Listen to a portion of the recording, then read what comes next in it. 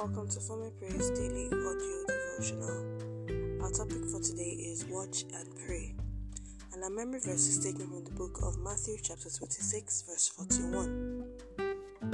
J.C. Ryle noted, "We may be very sure that men fall in private long before they fall in public. They are backsliders on their knees long before they backslide openly in the eyes of the world.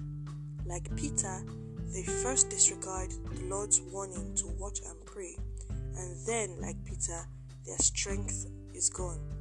And in the hour of temptation, they deny their Lord.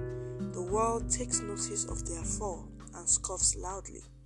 But the world knows nothing of the real reason." Isn't this true about many anointed ministers of God who have at one time or the other were involved in the scandal? The word watch means to have alertness of guard at night. Unlike a daytime guard,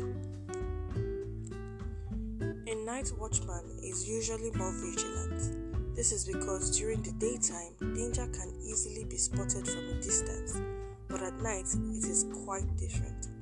A night watchman must use other senses other than the sight to detect danger.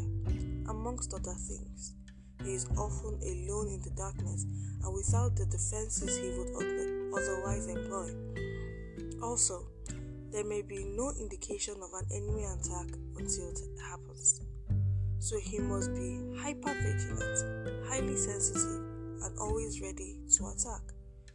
Now that is the type of watching Jesus spoke about. Just look around you and think of the many temptations you are faced with daily. The lewd music videos that are displayed on television, the sensual movies that are available online, the indecently dressed females that parade on the streets, and the flagrant display of wealth by internet fraudsters, and so much more. If one is not watchful, all these things can stir up lust in you and eventually lead you to sin. An example of a Bible character who was not watchful was King David. On that fateful day, when he was strolling on the rooftop and then sighted a woman bathing, he could have immediately removed his eyes and thought no more about it. But he meditated on the thought and acted on it. This singular indulgence made him to commit two sins: adultery and murder. See 2 Samuel chapter 11.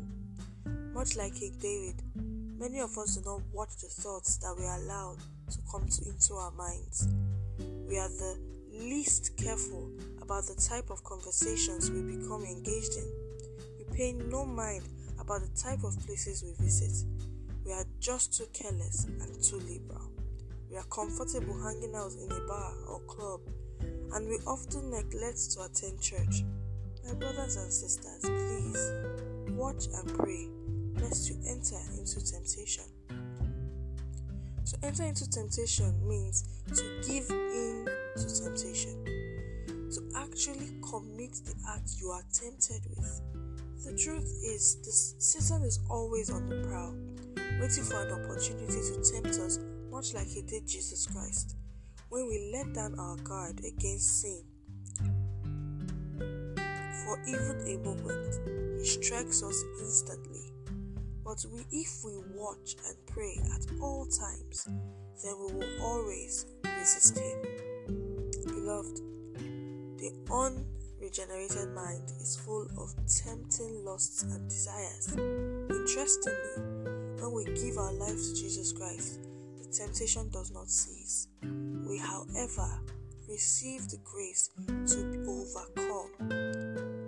But regardless of the grace, one can't overcome temptation if one is not first watchful. May God help us to be watchful. Let us pray. Dear Lord, we thank you for this cautionary word. We pray that you help us to watch and pray at all times. Help us to be instant in season and out of season. In Jesus' name.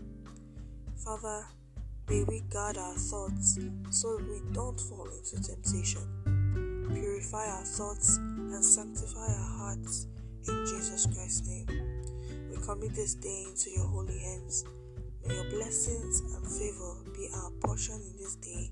In Jesus Christ's name we've prayed. Amen. God bless you. Thank you for listening. Have a lovely Friday. I've been your host, Gracious CD. Stay blessed.